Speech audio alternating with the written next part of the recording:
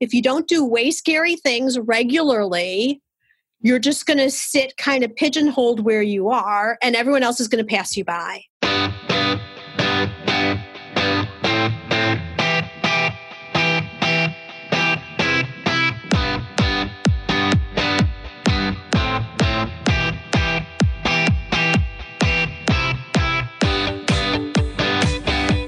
Hey, what's going on? Welcome to the Biz Women Rock podcast. I'm your host, Katie Krimitzos. If you are passionate about growth in your business, if you are growing a purpose-driven business, and you want access to education, to resources, and to other amazing businesswomen who can help you do it better every single day, then this is the podcast for you. I have a big secret for you. You do not have to struggle for years to create a profitable and purposeful business that you actually enjoy showing up for every day. It takes 3 things to create relatively fast results: clarity, focus, and intentional actions. These are the 3 things I continue to provide support and accountability for my private coaching clients, and it's work that seriously lights me up. And it gives them accountability, guidance, strategy, and massive mindset shifts along the way. If you are ready to give up the struggle and have your best year yet in the year ahead, then apply today for my 1-year private coaching program. From March 2019 through March 2020, I'm working deeply with just a handful of driven, passionate, and determined women entrepreneurs who are ready to step into their greatness and finally see the results they know that they deserve. And as of now, just 6 more spots remain. To find out more about my 1-year private coaching program and how it can benefit you, go to bizwomenrock.com/mybigyear and apply today. P.S. Yes, I'm totally on maternity leave right now as you're listening to this. And yes, I am responding to applications as they come in. They are so much fun to read. I know that you have a big why, and I know that you have the fuel inside of you to make the shift from just getting by to truly having the business of your dreams. And that is what I'm here to support in my 1-year private coaching program. I can't wait to see your application. bizwomenrock.com/mybigyear.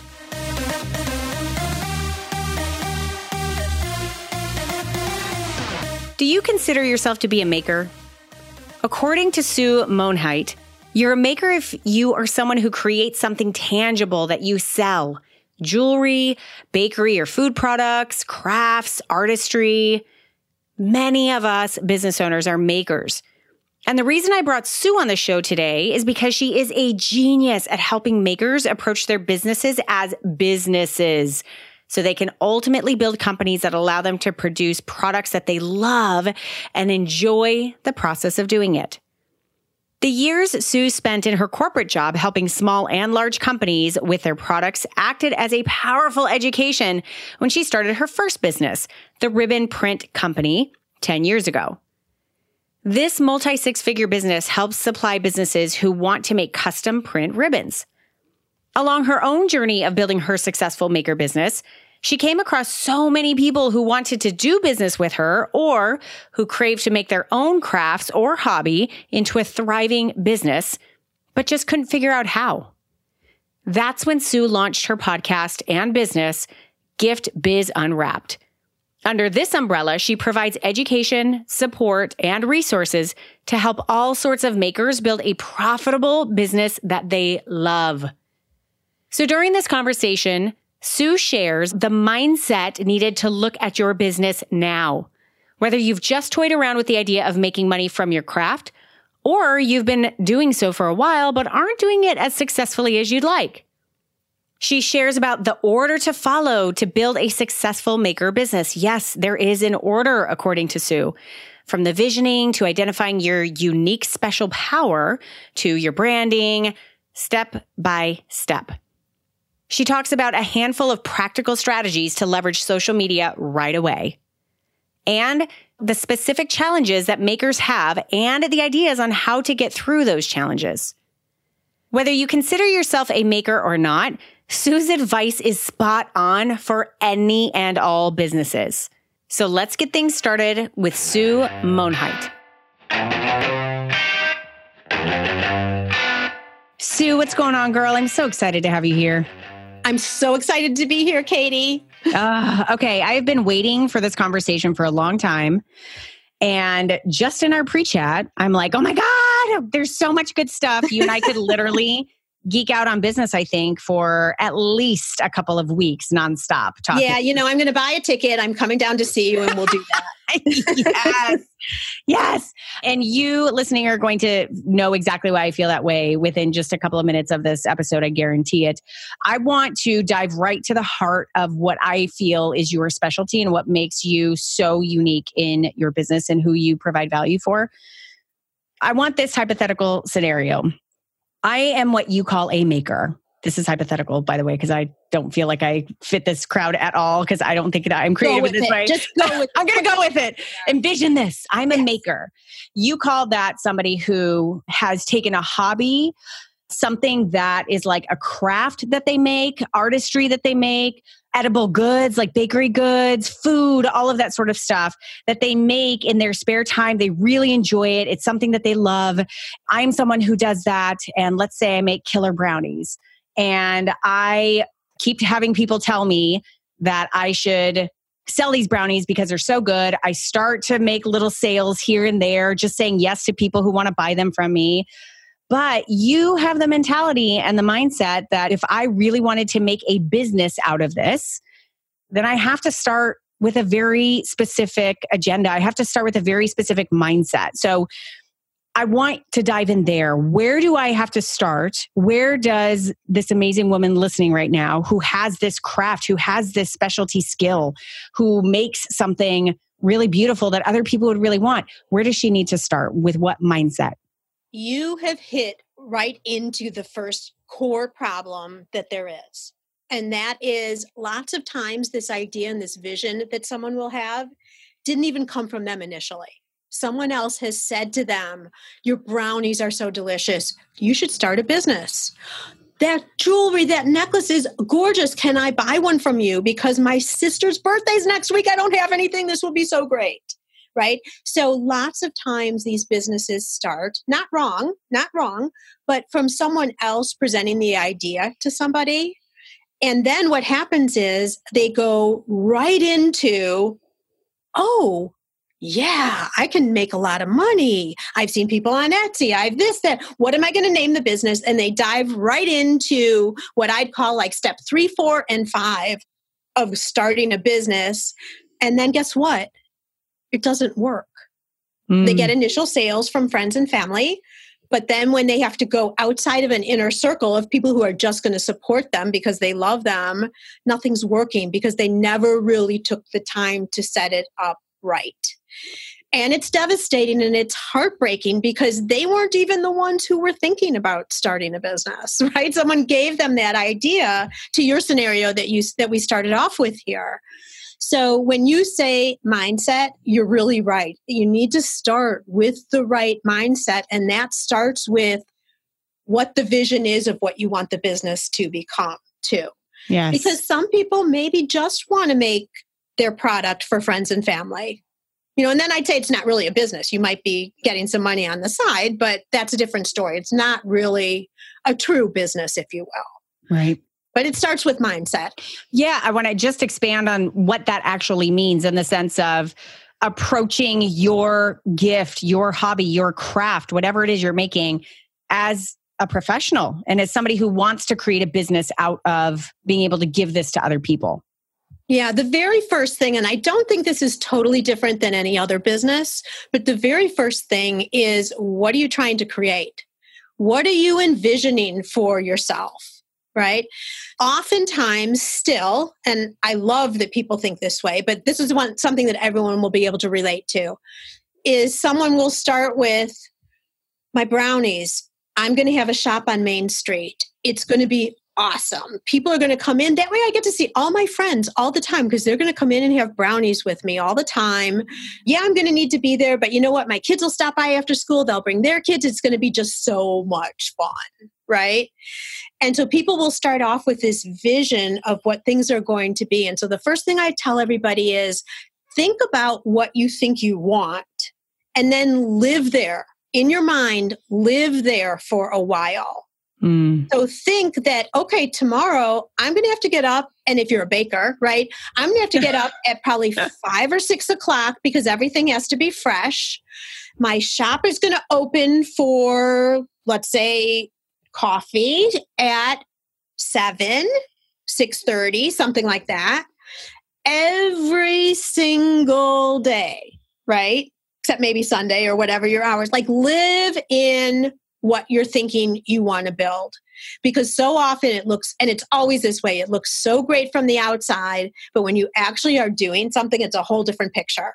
Yeah. So the very first thing I say to people is, and this one was an easy one, a shop on Main Street, make sure it's really what you want. What happens when you have a doctor appointment? What happens when the kids can't go to school because school is off or they're sick or whatever? Means probably you're going to have employees. Do you want employees? There's extra overhead. When you have your vision, the first thing is having your vision, defining what you want to do, and then living in it. And make sure that you really like it, not just the fact that you love that so many people are coming to you and saying, you should turn this into a business. But you love the lifestyle. You love the realities of living in that business vision will be, right? Yeah, because that's the first step to actually being successful. I love that you're saying that. And I want to give an example too for a more online version, which might be for people who are like, oh, I could just go to Etsy and sell my stuff online, right? Or I can just set up my website and then people can order through there. And then I'm going to package it in my kitchen, right? So tell me what that vision looks like for there. Same kind of concept as like, live in it. Like, would you enjoy being online, packaging your stuff, sending it out, and being available to receive those orders all the time? And what does that look like? Because I would imagine that once people go to step 3, 4, or 5, and they've exhausted their friends and family, and now they've caught the bug of, oh my gosh, people will pay for what I have. And this is awesome, which is a great feeling, by the way. But now I need to actually go find business. I need to actually attract people who don't already know me. And so now I'm starting to search online. Now I'm starting to turn around and start searching. That's when you get all the people who are searching out your podcast, and they're searching out for, how do I drive traffic to Etsy? How do I drive traffic to my Pinterest? How do I drive traffic to, how do I create some back office stuff so that I don't have to be the one packaging stuff? Like that's about that time when they're doing that, right? Well, and you know what? Both of these are wonderful business models. It's just, do you love what you're building? Right. So I don't want to start off like, oh my gosh, maybe it's not for you, but you really just want to make sure that you're really excited about what it will be once you get there. Yeah. That's the big part. So whether, we're talking about baking is a little bit different than jewelry making than other, because when you're in a baking and sweets, you've got perishable items, your inventory will expire. Right. So that's a whole different thing too. But having said all of that, when somebody starts a business out of what they make and they're finding that people are buying it and loving it because it's so uniquely theirs, there's nothing like it in the world. You just want to make sure you're setting it up. So number one, you're going to be profitable because you don't want to spend all this time. And profit, by the way, doesn't mean just covering costs. It means like you have money extra left over that you put in your pocket and you save or whatever you do with it. There's nothing like that feeling of when it's something that you've created and you've made and you're seeing success with it. It's the best feeling in the world. That's where I try to reach with people, is to get them there. You have had what I think is not normal success doing this. I don't want to say that it's not normal in the negative terms, but like, you have built a multi-6-figure business with Ribbon Print Company for 10 years now. That has launched another company for you, which is where you get to educate people about this. And we'll talk about that story in a second. But was there a point where you weren't doing this right? Was there a point where you kind of had that moment where you needed to shift, and instead of you just sort of like doing this little by little as a hobby, that you were like, hey, I need to actually take this seriously as a business? And describe that moment for you and what shifted for you? Okay. The actual answer is kind of no. Yes and no, I guess. But I'll tell you I cheated, because my corporate life, I consulted small businesses and boutique businesses and the large big guys. We don't need to go with all the names or anything right now, but I saw so much of what worked and what didn't work and got so much training from my corporate life that I think I kind of had a head start already. Got it. You had already learned through being able to work with all those clients what is or is not going to work. And watching their failures, unfortunately, unfortunately. And I was not one who left my corporate world because I didn't like it. I loved my job. I loved my kids more. I was traveling all over the country. I was traveling all the time. We had a nanny raising the kids because both my husband and I were gone a lot. Both my kids are okay, probably better for it that I wasn't home all the time. I'm not sure. But I wanted to get off the merry-go-round is really a story. My kids were growing. I wanted to be with them. But I loved my job. But so then I stayed home, started another company in between that we really haven't talked about. That also grew into a multi-six-figure business. So I had two businesses where I was able to really figure out what the right steps are to starting a business. Because there's also an order, especially for makers. There's also an order of how you do everything. Lots of people think you just jump in. I'm going to make the name of the company and I'm going to start selling and here we go. And that's not necessarily the case. What is that order? I just want to say real quick, I'll start with the order, but having said all that, yes, I've made a million mistakes and I always will. I'll probably make one tomorrow. and that's the fact of being in business for yourself. And that's how you grow, I think, too, because if you don't test, if you don't expand, if you don't do way scary things regularly, you're just going to sit pigeonholed where you are and everyone else is going to pass you by. So the real answer to your question is, yes, I've made a million mistakes. I'm not sure which one you'd want to start with. That would turn our week visit into probably a month, maybe longer. Girl, in my scenario, like a couple of years. Oh my goodness. Yeah, you and me. No, we keep one-upping each other. What's your worst mistake? I know. Well, I'll tell you one better. Well, but that's what we learn the best from, I believe. I really do. Right. I really do.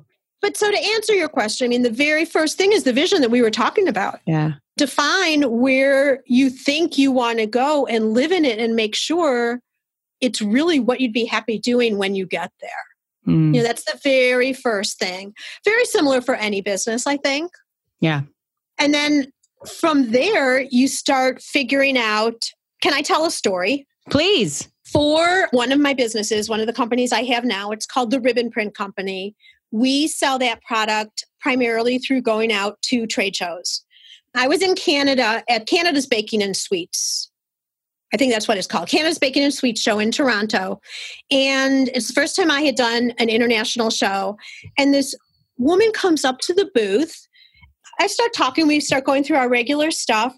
All of a sudden, she's really quiet. She stares at me and she starts crying. Like, I don't even know this woman. And so I said to the person who was helping me at the booth, I'm like, do you have this covered? Like, let me take her. I thought she was having like an emotional breakdown. She caught her husband cheating. I didn't know what. Like it was that intense. So out of the blue. But so I pull her over. We find a little table to sit down and talk. She tells me once she composed herself enough to talk that she was so upset because she had this dream of making cupcakes and starting a cupcake business. And so she came to this event wanting to understand how to start it, all the different things, because there's classes and exhibits, right? And she says, there's no room for me. There are so many people. Every single person I'm meeting has a cupcake business. So she's seen her dream dying right there in front of her. And that's why she was crying.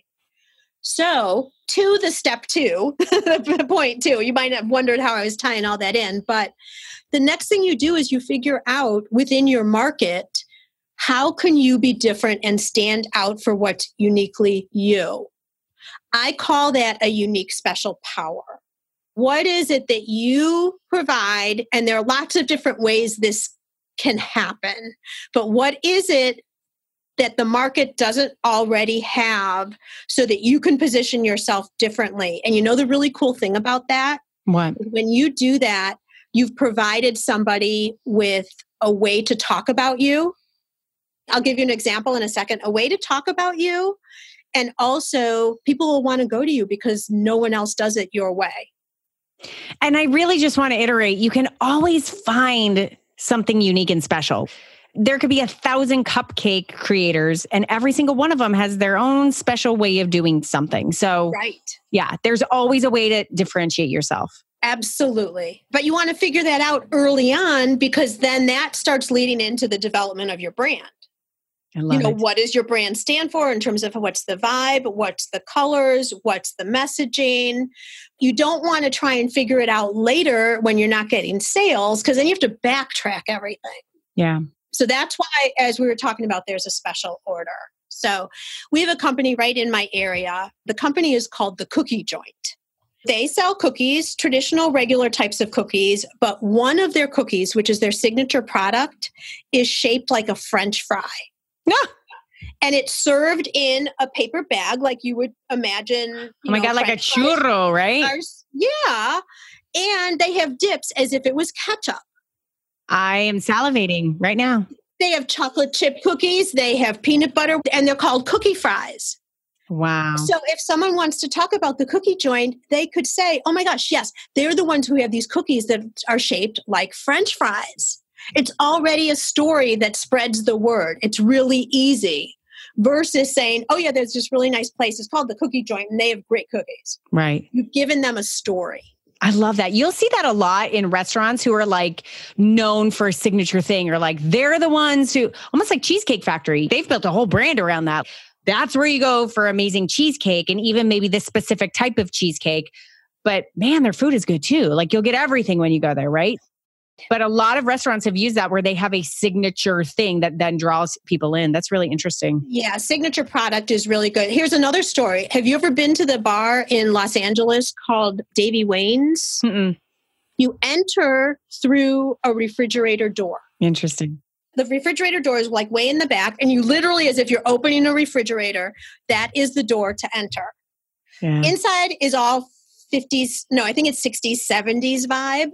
But the thing is the door, like people want to go, even if they don't drink, they want to just go into the bar to walk through the door, right? Yeah. So it's stories like that. Now, do you have to be that off the wall? No. And you know what one unique special power is that we all have? Ourselves. Yes. I'm so glad that you said that. I have a story to tell about this. So I have been really, really lucky to have worked one-on-one with Lisa Hetrick. So Lisa, if you're listening, hello. So she has Indigo Jade Art, and she's one of the people I always think about when I think about how to approach your craft as a business, because she's one of the best people I've ever seen who does this. And it's a rarity, I think, to have that mix and match of like artist and business person, right? Right. So she comes to the table with both of those, which is amazing. She's an artist. And look, there's a dime a dozen artists who are out there trying to sell their products directly to the market, right? Versus trying to do all these other things and trying to go to boutiques and all sorts of stuff.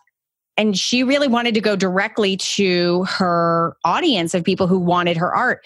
So she did that work of what's so special about what I'm doing? How is that in line with my brand? And then how am I, who I am and what I believe in and how I show up? How is that infused into the brand? And so what it created was this gorgeous art that you know is hers right away, because she has a very specific artistry. She has a very specific way that she does it. And it's this gorgeous watercolor. It's all these beautiful words like gratitude and crafting your joy. And her tagline is art that makes you feel good. And so everything that she does is about loving life, appreciating life, being grateful for where you are, all of those things. The way that she infuses herself into it is that she shows up that way. She's speaking that language. She's telling stories about her own life. Every piece of artwork has a story behind it. And that's just one thing that she does. And that's how she's been able to differentiate herself in her market and makes her type of artistry its own thing. Like, you know it when you see it, right? Mm-hmm, mm-hmm. There's so many ways you can do it. Think of like teaks, the shoes, right? With the color, and the folding, like there's so many different ways you can do it. But when we're talking about as you as a person and a personality too, Facebook Live and Insta Stories gives you the platform now for people to fall in love with you, because you're able to show the artist behind whatever the product is. Yes. So a lot of what's happening now culturally in social media and how we're all now getting ourselves out there because we don't have to ask permission to be on a TV show or whatever anymore, allows all of us to do that now. So that's very exciting. I want to talk about this how a maker can successfully leverage social media. And I would love if you could give just maybe a couple of examples. And I want to preface this conversation by saying there is no one-size-fits-all social media strategy for anyone. You guys have heard me talk 1,000 times about purposeful and productive marketing strategies. It is literally different and customizable for every single person. So if you sit here and think that I'm going to, because I have had massive success with Facebook groups that I think everyone should start a Facebook group, I'm going to tell you, no, that may not be right for you and your brand and what you want to do, right? That being said, though, I would love for you to share some ideas and examples maybe of how makers can use social media or very specific social media strategies that have proven to work, just to plant the seeds of a couple ways to start expanding their product out to the masses. I think the very first thing is, since we already started talking about it, I'm going to start here, is getting yourself behind the camera and showing who you are. And you don't have to be this beautiful model. You don't need your hair all done. Although, Katie, I did say to you, I hope we're not videoing the podcast. FYI, we have both shown up with no makeup and hair all over the place. And I love it. And it's all good. Yeah, but Facebook Live is the platform to be real and authentic. And guess what? People love seeing things that you think are so obvious. And a maker business has all of the content right there. You just get in a brand new shipment of whatever your product is. You can unbox it and show these are the types of things that we're using. Yes. Or here's how we do our inventory. Or this is my favorite part of making this jewelry. I mean, there's a quadrillion things in terms of content makers can do. I've got to tell you one story. I really challenged in one of the conferences I was at. I was doing a presentation on Facebook Live. And I said, I bet you 99.9% of you in the audience are not going to do what I'm going to talk about today. And I'm going to be disappointed in each and every one of you. So show me I'm wrong. And so that's when we started Facebook Live, et cetera. I got to tell you, there were people doing Facebook Lives that I would never have expected. And there was this one woman, I'll make the story super short. She just changed her website. She got on, she had no script. It was, I think, one of the first times, if not the first time she'd done Facebook. She just got on and started talking about, go to my website. I want you to see it. It's all done, blah, blah, blah, whatever. If you go there, you'll see a button for a free gift basket. So I think she had some draw over there. And so that was all fun. Friends went over, et cetera. Next day, she's at the post office. A woman in line recognized her from Facebook Live, and she says, "You're the girl who was on Facebook." Oh my gosh, my daughter's in the car. I want to introduce you to her. They go out, and she's like, "What is up with this?" They go out into the parking lot. They start talking. More people start coming. It ended up being a whole crowd. She's the celebrity of her town now. Oh my God, that's awesome. One Facebook Live from someone I would have never expected to do it. She had more business. She had her corporate clients saying, "Hey, I saw you." All this stuff from one Facebook Live. So strategy there is get in front of the camera. People want to see the face behind the brand. They want to see the face behind the product. I'll tell you this, my husband, every time we go to a restaurant, he will always look at the back of the menu because he's searching for the story. He wants to know the story of that restaurant. And the ones who do a great job are the ones who tell the story. And my question to you listening is, whether you are a maker or not, I don't care where you are in the business space or what you're selling, when's the last time you've told the story? When's the last time you've actually told your why behind why you actually created what you create? That's powerful. People want to connect with that humanness of it. Such a good point, Katie. And, it brings up that sometimes we forget that people aren't all going to go to the website. Sometimes you feel like you've told your story so many times already, but you're always getting new viewers. So not everyone has heard your story. Yeah. But Facebook Live, you can do crazy things like you spilled something all over the floor, get on and say, "You're not going to believe what's going on with my day today." Like you can be humorous, you can be entertaining, you can be educational, all different ways. And the point is to just do it. And I would add on to that for any social media strategy. Remember this, makers especially, you have a practical, tactical product. Use that for visuals. Like you have a visual product. If you can become really good about taking really high quality pictures, well-lit pictures, taking videos and intermix there, like the not so pretty behind the scenes videos and stuff like that. All of that presents itself so well on platforms like Instagram, on Facebook. Like it's so attractive. And that's a big piece that those of us who don't have a tangible thing that we hand over and give to somebody when they give us money for it, that's something that we don't really have. I mean, we need to make it in other ways, and we do, but you already have something that's tangible. Make it visible and make it beautiful and interesting. There are lots of challenges to the maker business, but that's not one of them. Yeah, for sure. So the other thing that I was going to say is we talk about good best practices, if you will, for social media. Yeah. Is also when you do the photos like you're talking about, make them lifestyle shots. What does that mean? So don't just show me the rings on a black background necessarily. Show me someone wearing your ring and stretching out for a glass of champagne, or like a lifestyle in the life. Someone is using the jewelry in real life, because it helps the viewer see and understand and kind of relate to, well, if I have that ring, my lifestyle can be X. Right. And the photos are more interesting. I love that, because it puts the person who's looking at that in that situation. Right. So I love that. You mentioned challenges that are very specific to makers. Talk a little bit about that. Give me a couple of ideas of what challenges those folks, or me, who's going to start a brownie business, apparently. By the way, I do not make great brownies. I do make great vegan chocolate chip cookies, though. I got to say that. They're phenomenal. Oh, my daughter will want some of those. But like, talk about those specific challenges. Maybe just list a few here that those who are makers in the industry and really want to approach their craft from a business perspective have. I'll give you 3. And the first one goes back to the mindset. It is infuriating when you're working so hard at your business and someone says, "Oh, that's cute. You're making custom stationery. That's adorable. Oh, that's so sweet. Oh, you're selling them? Oh, that's so nice. That cutesy." Pat on the head. Yeah, that's infuriating. I said it the second time. So having the right mindset that you're going to get that and you're going to drive through. And if you're really in business and serious about business, recognize that with a maker business, you're going to hear a lot of that in the start. It just is the way it is. Don't listen to them. That's why, again, it's so important to figure out where you're trying to go with it so you're very clear. So that's one thing. Second thing is pricing. So many people don't recognize that the skill that they have to make what they do, not all of us have.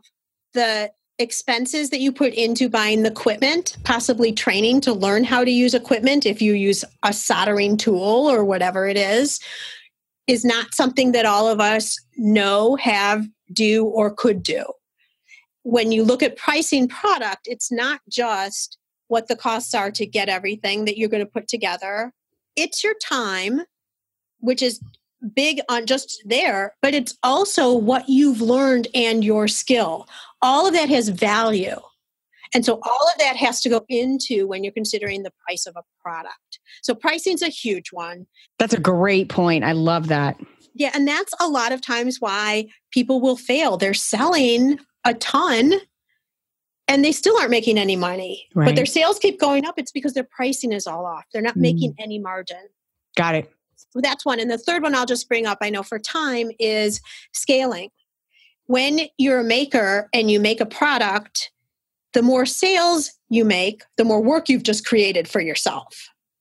And there comes a point, depending on your business model, there comes a point where you either have to teach someone else how to make. So you're bringing in other artists. You're still the designer. You're still the creator and the originator of the pieces, but you have someone else then replicate what you've done. You teach them their skill, whatever it is. Or people hire out and go into factories, baking or more artisty type products. And then also diverting off into other things that spin off of a product. Like we're talking brownies. Maybe with your new brownie business, Katie, you might have, a small little book even that you sold that was teach your children how to love baking. Or, I don't know if that's it. But you see what I mean? Like it's spin-off, more of an intellectual type property than a physical property. Yeah. And maybe you teach people how to make certain things that you make. Maybe you even have patterns. Right. If you're a quilter, you could design patterns and sell patterns online. Yes. As well as making your quilts. So there's a lot of ways to spin off, and those are all different ways to scale. I love that. And I'm going to use Lisa for another example here because I'm so proud of her for doing this. One of the ways that she has shifted into her model of scale is doing exactly that. So she has downloadable craft templates for specific note cards sets. So you could download the kit for X amount of dollars. And then a lot of her people who are doing that are DIYers, like they are crafters themselves. So they just want the kit that they can then use to go make their own stuff. So that's one way. She created it once. It's there. It sells, right? Right. And then the other way is that she, over the past couple of months, has become an educator. There's another grouping of people who follow her that are also artists or aspiring artists. And she's really owned the fact that she does watercolor so well and that she's so good about breaking it down into bite-sized, easily digestible, educated pieces so that people really get how to do it. So they're coming to her to learn how to better their craft. And so she's created kind of how-to videos on a couple of great platforms where those people go.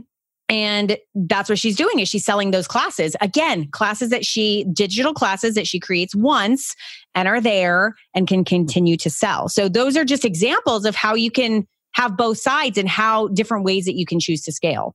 Absolutely. And I think a lot of people are so afraid, they keep so tight to their chest about what they're doing and how they make something.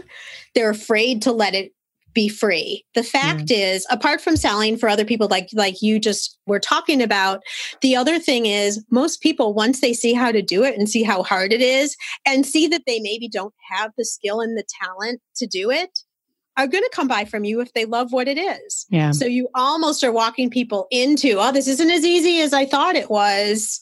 I'll take 4, please. Yeah. Yeah, exactly. I love it. Now, Sue, you have positioned yourself out of the need that you have seen in the marketplace as somebody who educates and supports makers so that they don't have to go through those really treacherous ups and downs by themselves, so that they can actually start looking at their business and taking their businesses very seriously. You do this through your podcast, Gift Biz Unwrapped. And you do this through your paid membership program, which is called Makers MBA. I love when you explain this to me because it's exactly the missing piece that I feel like most people who are quote unquote running a business, but doing it in the space of whatever creation they are making, their craft, their baked good, their jewelry, that they are missing this piece, which is, hey, how are you approaching this as a business?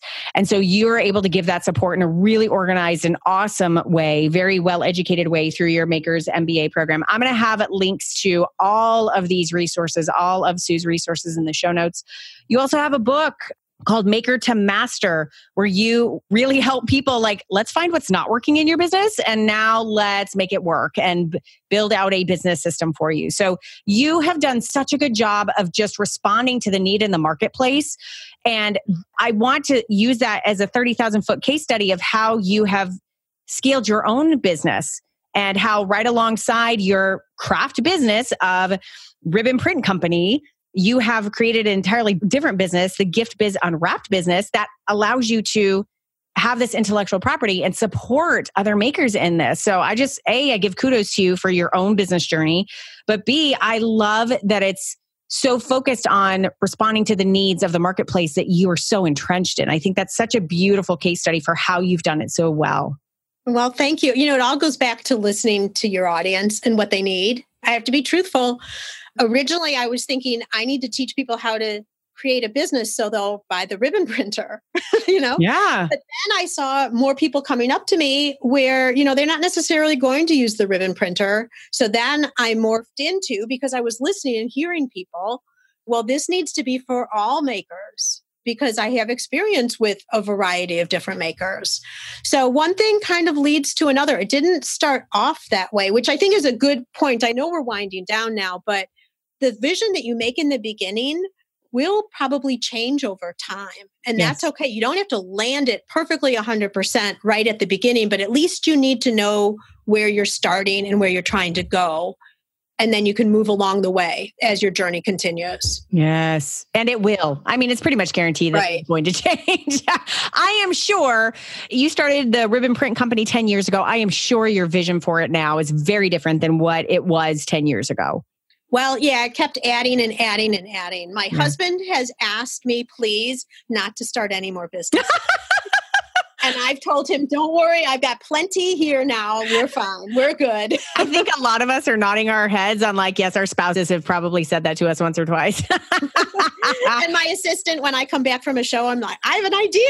She's like, oh no, Sue. Oh my gosh, I love it. I love it. What's the idea?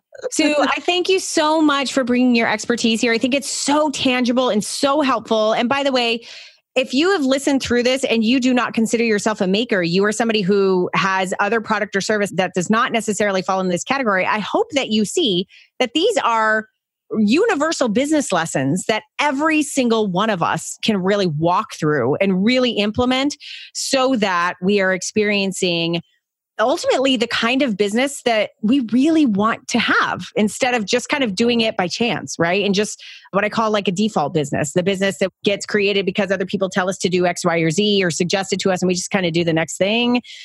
This is so foundational and so universal. So Sue, thank you so much for being here and for giving us your expertise and your wisdom. I highly encourage you, if you are a maker and you are nodding through this entire episode, please go and check out the show notes for this. You're going to get access to all of Sue's resources that she has for you. I recommend that you go follow her, go check out her stuff, go listen to her podcast, go buy her book, go become a part of her membership community. It is energy very well spent. So thank you, Sue. Katie, this has been so much fun. Thanks for having me on. Thank you so much for taking the time to listen to today's episode. I never take it for granted that you, a very busy and high-performing woman entrepreneur, listens to the Biz Women Rock podcast. If you got any value out of today's show, if there were any aha moments that you had, I would so appreciate you turning around and sharing it with another woman entrepreneur who needs that aha as well. From me and the entire Biz Women Rock team, we'll see you on the next episode.